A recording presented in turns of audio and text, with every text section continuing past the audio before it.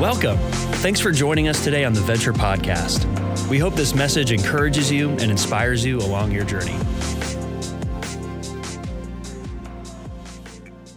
Well, welcome, Venture. As you can see, it's a new day. We're starting a new series this weekend, and I'm really excited about it. I'm excited about all that we have in front of us. With the new series, though, it's still the same old Tim out of that. This week I'm going out of town, so I think I'm going to be able to get a haircut legally. I'm looking forward to that. Can't tell you how many of you have reached out to me offering haircuts. And I'm starting to get my feelings hurt a little bit. I'm getting the message there. So I'll get a haircut. Not sure about the playoff beard. Haven't decided whether to keep it or not. I get mixed reviews on it. Had some friends who live out of town. They haven't seen a message in a while, and they got on and looked at it, and they sent a message to Lee that they said they thought it looked like Harrison Ford. And I was kind of liking that part of it. Now, Lee hasn't said it. I think she thinks it looks more like Chewbacca than Han Solo. So we'll see where we go with that. I threatened the staff. We were on a staff meeting Zoom call, and I threatened them that I was going to go all 70s and get a perm. Just go all out. And immediately, while we're in the meeting, Shep, worship leader, also he's our resident Photoshop expert, he used the time to Photoshop me, and so you can see on the picture Shep's rendition. Yeah, there's Tim with the perm. I'm liking the leisure suit. I don't know if you can, I can almost hear the Bee Gees in the background singing. I'm ready to bust a move there, but hopefully over the next few weeks we'll see some changes. You see a change here in the series. We're doing something new here with this. And part of it is, because of the subject matter, I want to be a little more conversational and talk to you today. In fact, you're going to see over the next couple of weeks, as we have Lee Strobel come, and he brings a very personal message. Now, I love Lee Strobel. You just need to know I am a huge fan, and I'm thrilled personally that we're able to have him, because I love his story of how he went from being this hard-nosed, skeptical reporter who worked in Chicago, legal reporter, and how Jesus Christ absolutely changed his life. And you're going to hear his story. He'll walk you through that next week.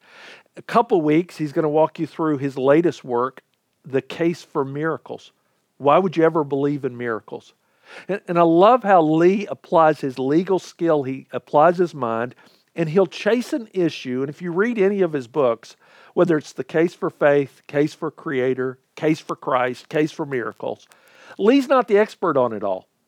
But he'll use his investigative skills to go find the experts, to ask the hard questions, and then to weave it together in a way that we can understand.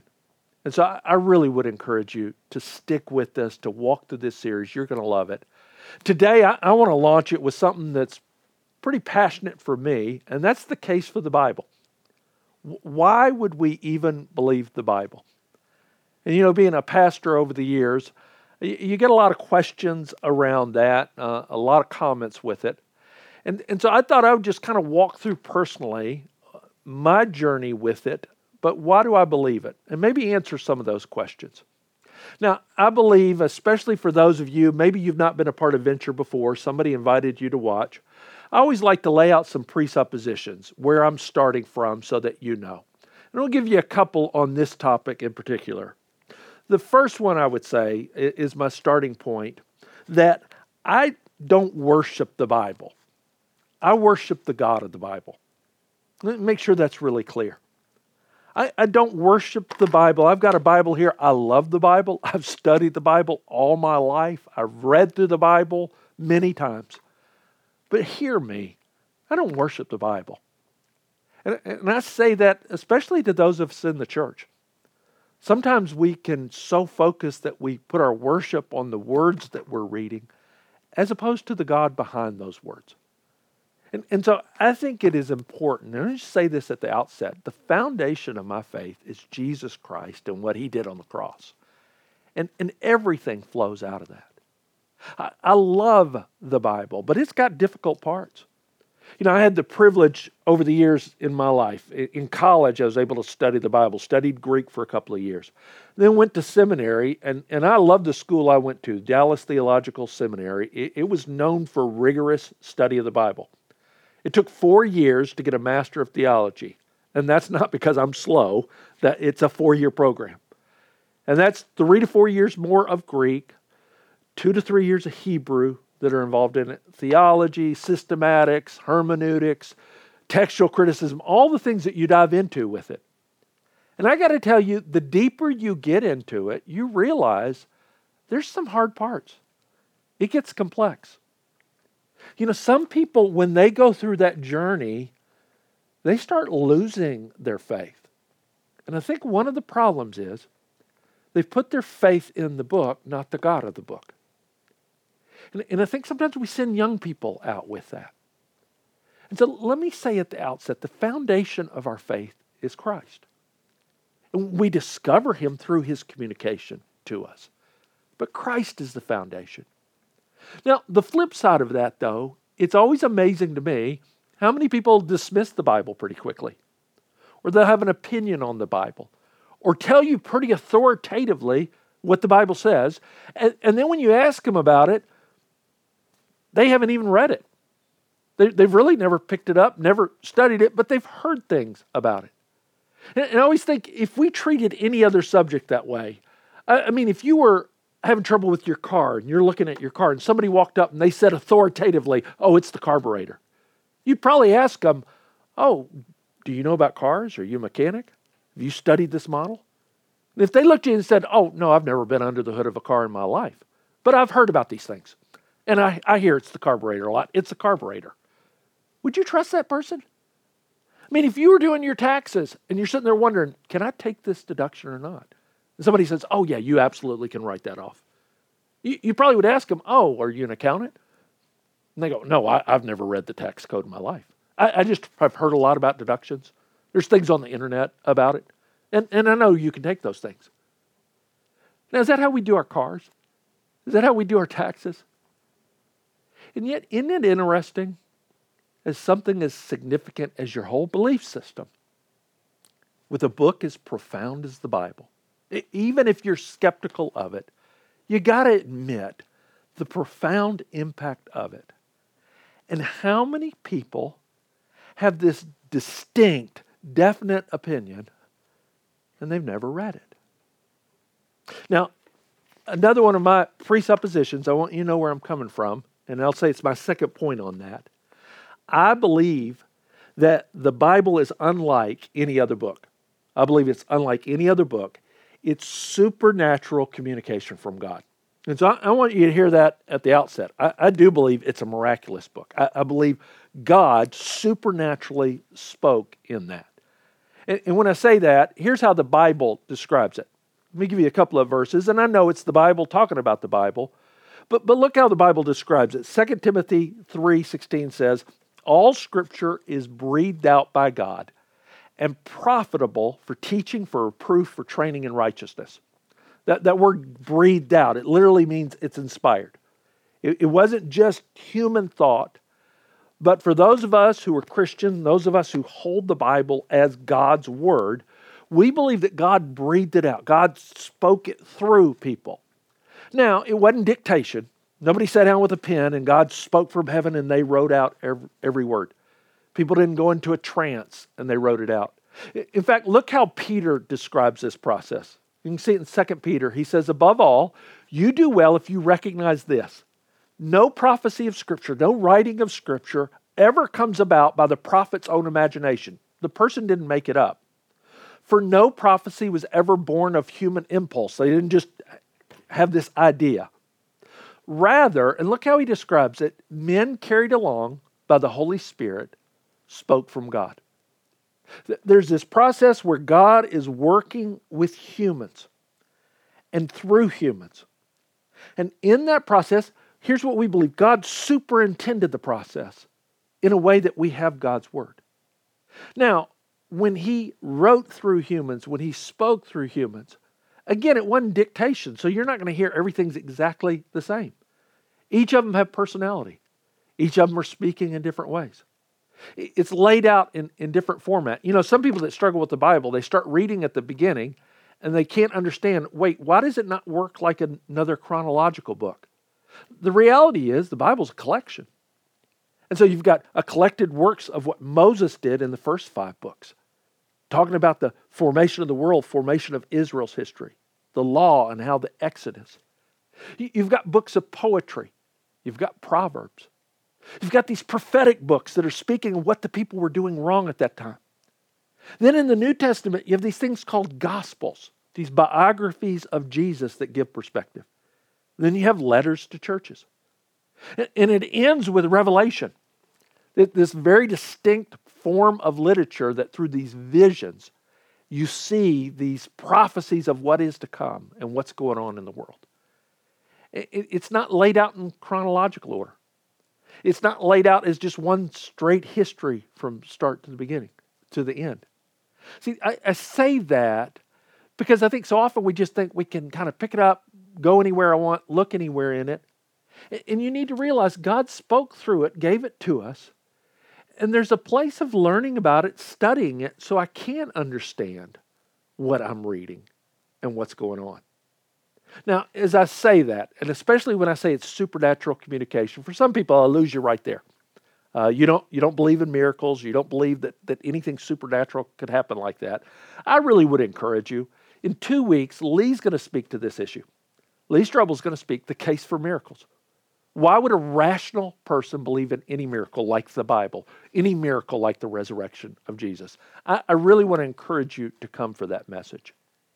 Let me address, though, specifically some of the objections I hear about the Bible. Some of the questions I get over the years. In 30 years of preaching, being a pastor, I've heard a lot of different objections. And I'll be honest, I don't mind when somebody's skeptical. I am by nature skeptical of a lot in life. And so when somebody comes and they're skeptical of the Bible, I get it. I understand why. Let me go through them. Here's the first one I hear a lot is the Bible authentic? Is the Bible authentic? And here's what they mean in it. A lot of times people will say that are respectful about it. I know it's a good book. I know it's got a lot of good stories in it. It's kind of a moral book in that. But isn't it fairy tales? Isn't it basically a collection that got kind of assembled over time? People kind of added this and that, and they added to the legend of Jesus, and they added to the legend of David in that. And do we have any way of knowing authentically that when the writer said it was written in this time, that what we have today is even close to what they may have originally written about Jesus?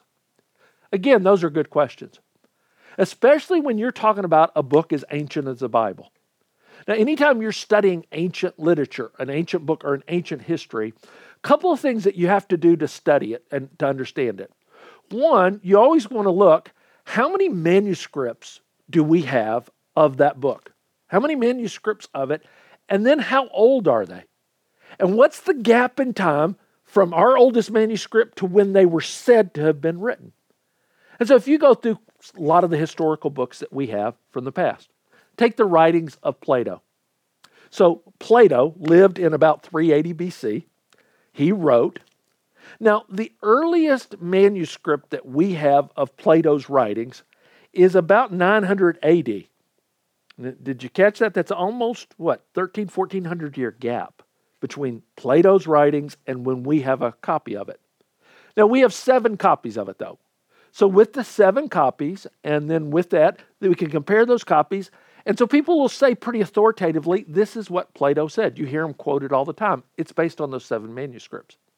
Same thing with Aristotle. He lived about 30 years later, 350. And again, earliest manuscript, about 900 AD. So we still have that same gap that's there. There's about 5 copies from that time period of what Aristotle wrote. And again, we can say that authoritatively. Do the same thing with Caesar. He lived in 60 BC. About a 900-year gap with his Gallic Wars, and so people will quote Caesar all the time. You see how it works? I mean, in that, you have to go, okay, what's the gap with the earliest copy, and then how many of those copies do we have? Hear me when it comes to the New Testament. You know how many copies we have? 24,000. You know how long the gap is between the events of the New Testament and the first copies? Less than 100 years. You go, wait a second. earlier, we quickly will quote Plato and Aristotle and Caesar and other historical books, and you're looking at over 1,000-year gap, and yet you don't see the same doubt in them. And in the New Testament, you have 24,000 fragments and copies. And there's a science behind that. It's called textual criticism. We don't just take those copies. They look at all the copies, they compare them. Are there any variants at all? Were there any errors that came in? Is there any reason this text stream might be a little bit different? And through that process, you need to realize the most scrutinized book from the ancient world is the Bible. And I would say the science of textual criticism has been applied to it more than any other book, and it has more evidence. Take the Old Testament. Do we even have any idea the scripture that Jesus may have read in his lifetime? Is that what we have today? And there was difficulty around that. You know, the oldest Hebrew scripture we had was called the Masoretic text, and it was from 900 AD. And so the gap from when Malachi was said to have finished, the last book of the Old Testament, was in 400 BC. You had to go all the way to 900 AD before you had the first Hebrew text that you could look at, and you go, man, in that 1300-year gap, a lot of people would say, did writers come and they added things? I mean, 1,300 years is a long time. And here's specifically where they said things were added. Prophecies that pointed to Jesus, that were so specific and so direct. A lot of scholars, 1800s, they came along and they said, you know, there is no way Isaiah prophesied about Christ the way that he did. There's no way that Micah knew exactly where he'd be born. There's no way in that. So somebody through that 1,300 years must have come and added those things in the text. You know, an interesting thing happened in 1947. There was a little shepherd boy. He was over in the Dead Sea region, and he threw a rock, and the rock went up into some caves, and suddenly he heard clay pots breaking. And they went up and they discovered what many people consider the greatest archaeological discovery of all time, the Dead Sea Scrolls. Because in these pots, it was from the Essenes community. It was a community that studied Scripture. They had saved the scrolls, and the date on the scrolls, instead of being 900 AD, they went back to 150 BC, all the way up until the time of Christ. And so as soon as they found these scrolls, they said, now we're going to see. We're going to see how much it changed from this time period to what we have today. And they started going through it scroll by scroll. One of the first ones they dove into was the book of Isaiah. And the scroll, the Dead Sea Scroll from Isaiah, it dates at around 150 BC, 150 years before Christ was born. And when they went through it, you know what they found? They found an exact match. It was the same text. The scribes had been so rigorous in the copies of it. And I would say, I believe, and again, it's my belief system, but God had protected it. And here we have it's verification of it. And now suddenly you've got those same prophecies that you can verify. Wait a second. They were written before. Guys, as you look at this, I would encourage you, if this is a question you have around it, it is one of the most fascinating things of the authenticity. Now some people will throw out there, but didn't the early church kind of throw out books and keep books out? Yeah, there was a process of canonization over the first 300 years. And again, they used a reasonable, rational process. Did this part of the Bible go back to one of the apostles? Did it go back to somebody that we can verify? You know, a few years ago, the movie The Da Vinci Code, it kind of came out and it said, books of the Bible were left out that they didn't like. A book like the Gospel of Thomas, that's a real gospel. And yet, if you study the Gospel of Thomas, here's what I can say for a fact. The Gospel of Thomas was not written by Thomas. You say, well, Tim, how can you be so authoritative? Because it was written after 170 AD. And Thomas lived during the time of Jesus. See, the Gospel of Thomas, when you study it, it has writings. It actually quotes another book. It's a book called the Diatessaron.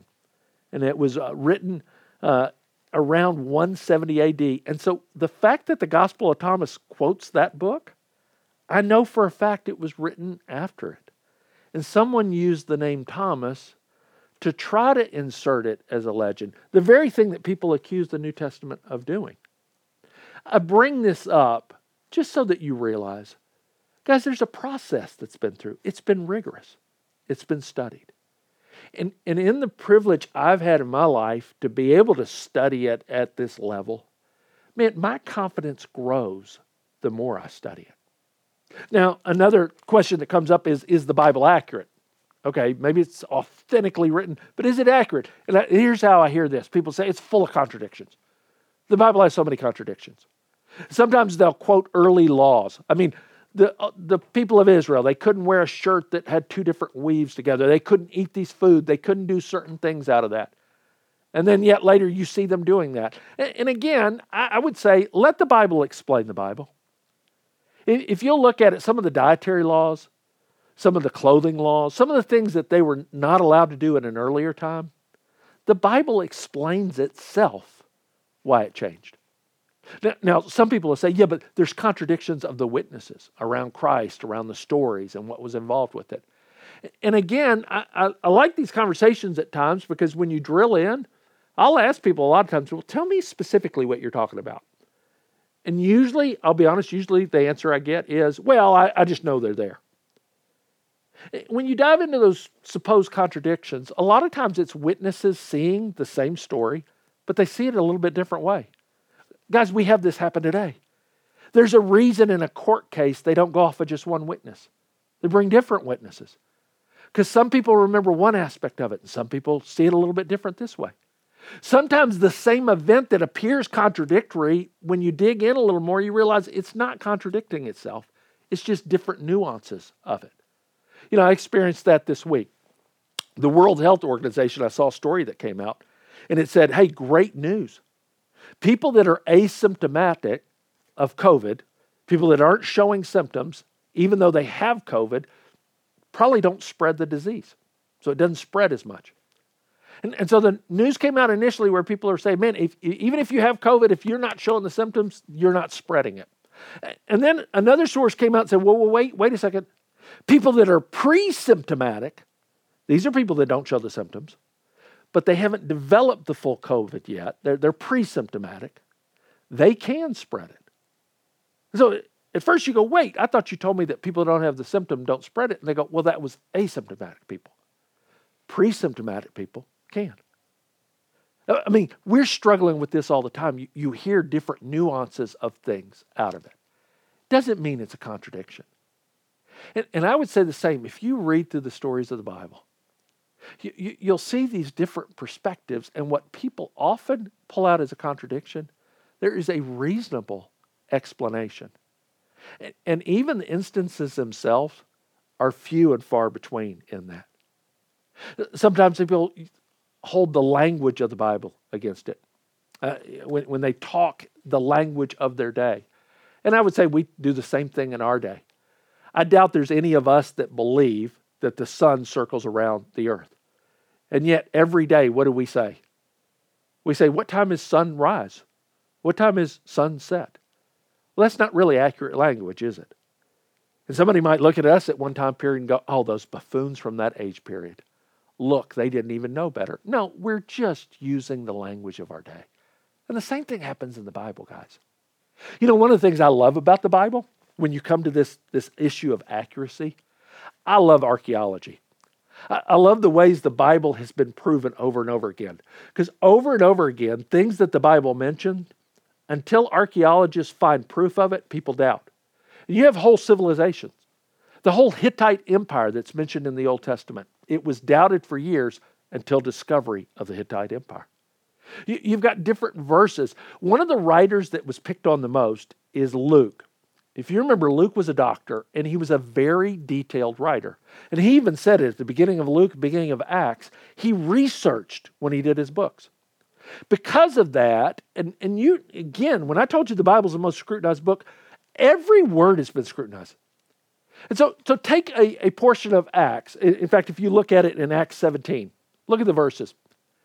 And in those verses, it's talking about Paul. He was drugged before the city authorities in this one area of Thessalonica. And I highlighted city authorities in both cases. That word in the Greek that Luke used is the word proconsul. And so people came along and they said, see, Luke couldn't have written this. No one referred to city authorities as proconsul until over 100 years later. This proves that somebody doctored the text. Until they were digging in the exact same region. And they found an arch to that city, and it was dedicated to the proconsuls of that city from that time period. Same thing happens. You see it over in Acts 18. Gallio was proconsul. Luke mentions it. Again, if you read through Acts, you read through Luke, he gives a lot of details like this. He's always giving definite color. And when he does that, again, that word, that proconsul and Gallio, people said, see, this is evidence of a later author in it. Until they dug up an inscription to Gallio the proconsul that dated back to AD 51. Guys, this has happened over and over again with archaeology. It's one of my favorite things in it. And here's what I love about it. That's a hard science proving the truth of the Scripture. And in this short time period, I know I can't convince somebody if you're starting way over here, but I hope I've convinced you to at least investigate it for yourself. The authenticity, the accuracy of it. What about the third thing I hear often is the Bible's at odds with science. The Bible's at odds with science. How can you believe the Bible if you believe science? And usually, I would say when people struggle with this, it's almost invariably they're struggling either with miracles, and Lee's going to address that, or they're struggling with creation, the first 3 chapters of the Bible. And they come to the first 3 chapters of the Bible and they look at what scientific world says today. And by the way, we have a lot of young people, you're in tension about this. You've been taught and you hold on to the Bible, but then you go off to school and you wrestle with, how do I put these two things together? Now hear me. I believe in the creator of the universe is God. I believe he created heaven and earth. And when we talk about the creation, here's the only thing, and I don't want to wade too deep into this, but I'd at least like to put on the table this topic. That there are people who hold the Bible as God's word, as absolutely true, who have different approaches to how we approach creation. One interpretation of those first few chapters is that God did that in 7 days. The earth is fairly young, and maybe he created with the appearance of age. We don't know, but hold very strongly to the exact 7-day young earth creation. There's another group who, by the way, are Christians who hold on to the Bible. They look at that and they go, wait, there are gaps in those 7 days. Or those days could be ages. Those days could represent something more. And so they say that there could be a lot of age that's represented there, either between gaps in them or ages in that. There are others who come and go, man, we believe in the God of the Bible, and he's the intelligent designer. And the processes he used in that were much longer. And so they believe in an old earth creation. There's even a group, and I probably struggle with them the most, that they would go, no, God used evolution, and it was an evolutionary process, and they're theistic evolutionists. Now, I struggle with that because I think there's a lot of gaps in evolution itself on just science alone. Here's all I want to say to you today. As I lay out those different ones, and we're talking about a small portion of Scripture and different parts throughout the Bible, we need to come to it with humility for those of us who trust God and trust the Bible in that. And recognize, it's interesting to me how many people, they struggle with the first 3 chapters of the Bible and the last few chapters of the Bible. And so you got the book of Genesis, and then you got the book of Revelation. And I'll be honest with you. I'll be absolutely unequivocal that when I come to the beginning of the Bible, man, I believe God created this world. And I'll be unequivocal with you. When I come to the end of the Bible, I absolutely believe that Jesus is coming again one day. The details around both of those things, there are parts of it that are hard to understand. There's parts of it that are interpreted in different ways. Isn't it interesting how many people throw out the whole of the Bible over those chapters. Now, some of you have thrown it out because you won't investigate it on your own. Or maybe we've been a little too dogmatic about things that we can't be absolutely certain of. And so let's hold fervently to what we can. But don't miss the story over those details. Because the story centers in the center of the Bible around Jesus. And people ask me, do you believe Genesis? I absolutely do believe Genesis. I love how Andy Stanley puts it. He said, my science teacher told me not to trust Genesis, but Jesus believed in Genesis. He goes, my science teacher never died and rose again. So I think I'll stick with what Jesus said until somebody shows me otherwise. And that's where I land today with it, that we can trust it in that. There's a final issue, and this is one that we wrestle with in this. Doesn't the Bible promote outdated and even offensive practices? Doesn't the Bible promote things? I mean, you read through these stories and some of the things in it, man, it's offensive. Man, we don't operate like that. And part of what I want you to realize, because again, this is why it's important to read it understanding the context. God teaches principles through the Bible that through those principles, He's shaping the culture and society of where people live. And in those principles, He then tells the story of what really happened. And here's one of the things I love about the Bible. Instead of taking all the heroes of the Bible and erasing the bad parts of their life and presenting this glorious group, if you were going to make it up, that's probably what you would do. No, God says, hey, here's the truth. Here's how they lived it out. Here's where they didn't live it out. Here was the impact on culture. Here's how God's truth was changing that culture through that. So you take a book like Genesis.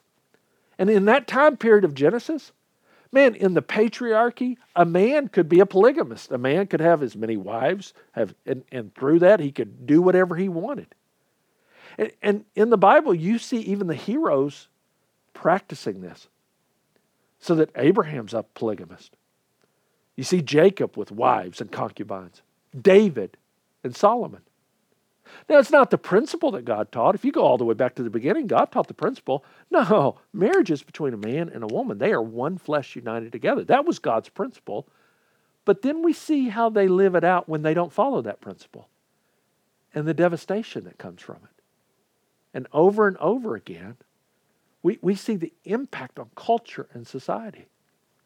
See, even in presenting it that way, in writing it with that kind of raw honesty, God has been able to shape our culture that we understand, oh, you can't live like that.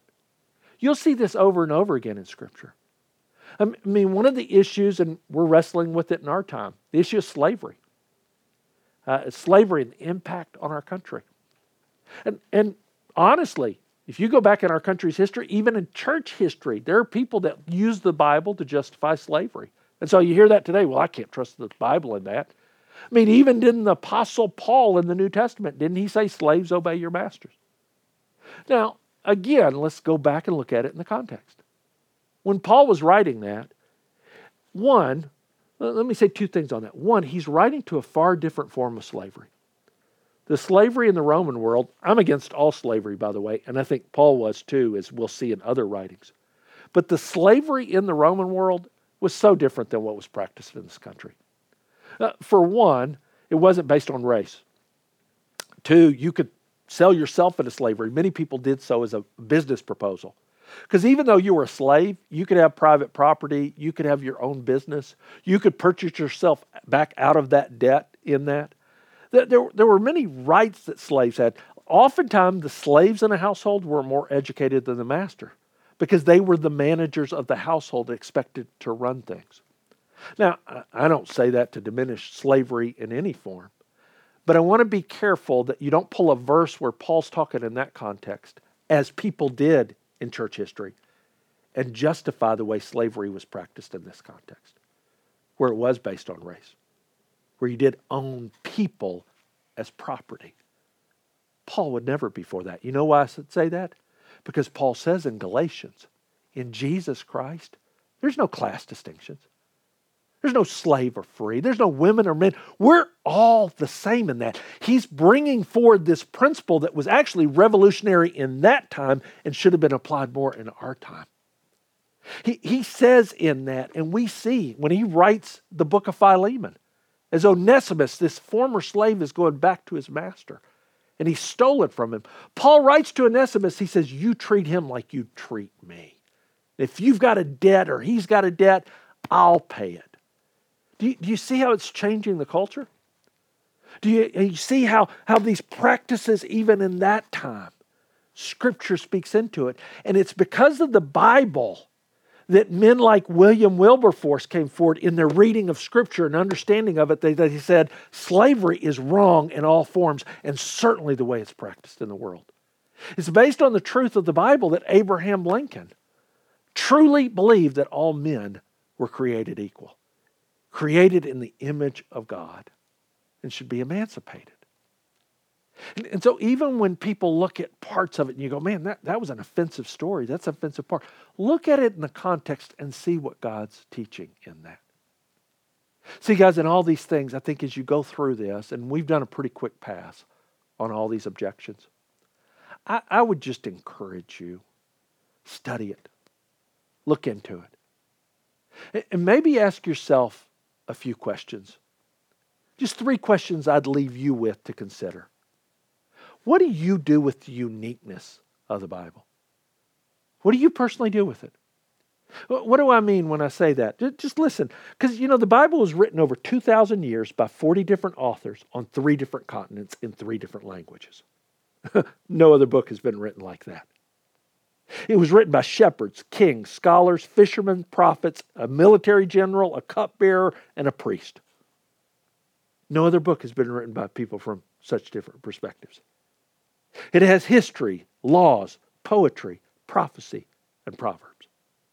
I mean, you just take all those facts. If I tried to assemble 40 different people from 3 different continents today and told them to write all those different kind of forms of literature and it's going to come together as one cohesive book, I couldn't pull it off today, much less over a 2,000 years period. What do you do with the Bible? Second question, what do you do with the prophecies of the Bible? What do you do with the prophecies of the Bible? The reason I wanted to go through that dating so much, because I wanted you to realize how important it is that we have the accuracy of the books that were written hundreds of years before Jesus. And they point out with specific detail things about his life. Have you ever read through them? Have you ever read that it describes his crucifixion? It tells where he's going to be born. It tells where he's going to go into Jerusalem. It tells the tribe he would be from. I mean, it goes through prophecy after prophecy. And now we can validate those were all written before the fact, not after. What do you do with that? Final question I just asked you, what do you do with the story of the Bible? Not just a story in the Bible, but here's what you need to realize. The Bible is telling the story, the whole story of humanity. A humanity that was created by God. Humanity that's been separated by Him with sin and the devastation that we feel every day. Humanity that God loves so much that He was willing to redeem. And so He starts with the nation of Israel, and then out of that nation He sent His Son, Jesus. And He died on a cross, and He rose. And then that story of the Bible ends with Jesus' return, when He will come back for those who trust Him and believe Him. Guys, don't miss the story because you lost it in a detail. Don't miss the story because you're struggling with a story. Guys, don't miss the story because you've never taken the time to investigate it yourself. I'll say it again. It's the most scrutinized book in all of human history. And yet here we are 2,000 years later. And we study it. And we verify it. And you need to know, for those of us who hold it dear, our lives have been changed by the God that we find in the Bible. But what are you going to do with it? I'll close with a story, true story, from the Soviet Union. Back in the Soviet Union, Stalin in particular was determined to stamp out the Bible. And so he had them all collected, and in many areas of the country they were burned. In Stavropol, Russia, though, instead of being burned, they were all collected in a warehouse. And in 1994, when the Soviet Union was opening up back up again, and more Christians were able to come back in, some relief agencies and groups were coming in and they were wanting to bring more Bibles with them. They ordered them, and while they were waiting for them, when they were in the region of Stavropol, somebody said, "Man, you ought to go to this warehouse. It's full of Bibles." And sure enough, they went to it, and there were all those Bibles stored there. They hired a bunch of the townsmen to help them as they started loading up trucks. And one young man in particular, he was scoffing the whole time. He's making fun of the Bible. Couldn't believe it. And a little bit later in the day, he disappeared. And they found him in the corner of the warehouse. And he was sitting there with the Bible in his lap. Because of all of his scoffing behind all of that, he was curious himself. And he was determined he wanted a Bible. He didn't want anybody to know about it. So he just grabbed one off the shelf and he snuck away over to the corner. And you can imagine his surprise when he opened the front page of the Bible, and at the top of the page, there written was his grandmother's name. His grandmother who believed the Bible. His grandmother who was persecuted because of her faith. And as he held her Bible in his hands, the power of her life and the power of the words in front of him changed him. And he began to study the Bible. And he gave his life to Christ. Guys, there's millions of stories of people who've been changed by this book. Not because we worship the book, but remember, it's a supernatural communication of the God who gave it to us. I'd encourage you, read it. Read it for yourself. And if you don't know where to start, I would encourage you, open to the book of John. It's in the New Testament. You want the Gospel of John, not 1st, 2nd, 3rd John. There's some other books named John. The Gospel of John. It's 21 chapters. And John said he wrote it that you could understand who Jesus is and understand the story. If you do nothing else, would you make a commitment to read through that book? You can do it in probably under an hour. Or maybe take a chapter a day. But discover for yourself if the God of the Bible really is who he says he is. Let's pray together as we close. God, I thank you. I thank you for the Bible. I thank you for the miracle that it is. And I really believe it's a miracle. I thank you how it has changed my life. How your words in it come alive. Lord, I pray for anybody, maybe they doubt it. Maybe they struggle with some of the details in it. Lord, I pray that you would at least give them the intellectual honesty to pursue it for themselves. Lord, I pray for anybody that maybe they've missed the story of what Christ has really done.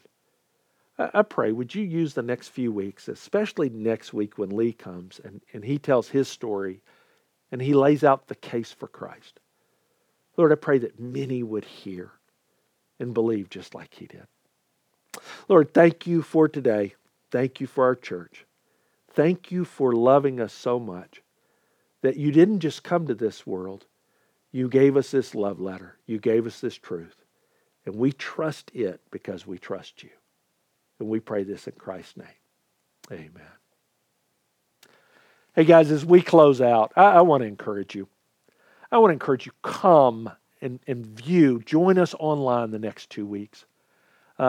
Lee lays out in the case for Christ, I think just in such a succinct, great way, both how you can understand it, but the impact it has.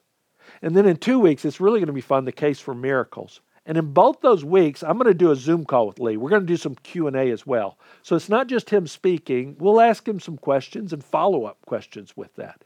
And so you're going to want to be a part of that. I'd also encourage you, if you're part of the Venture family that's local, we're asking everybody, get your yard sign. Put your yard sign out. We want to identify so that we can invite people to Venture to be a part of our services online just through our witness of those signs together. And finally, if you're here today and you're watching online and maybe something stirred in you, maybe you want to talk to somebody, maybe you want to pray with someone, our prayer room is open online. Right now, you can, through the chat function, let someone know, hey, I need prayer. I need to talk to somebody. And let's connect with you today. It's been great being with you. I look forward to being back in a couple of weeks or 3 weeks from now. I'm going to close out this series. Until then, what a treat it's going to be as we welcome Lee Strobel next weekend. We hope today's message encouraged you in your journey of faith. To keep up with the latest messages and what's happening, make sure to subscribe to this podcast and visit venture.cc.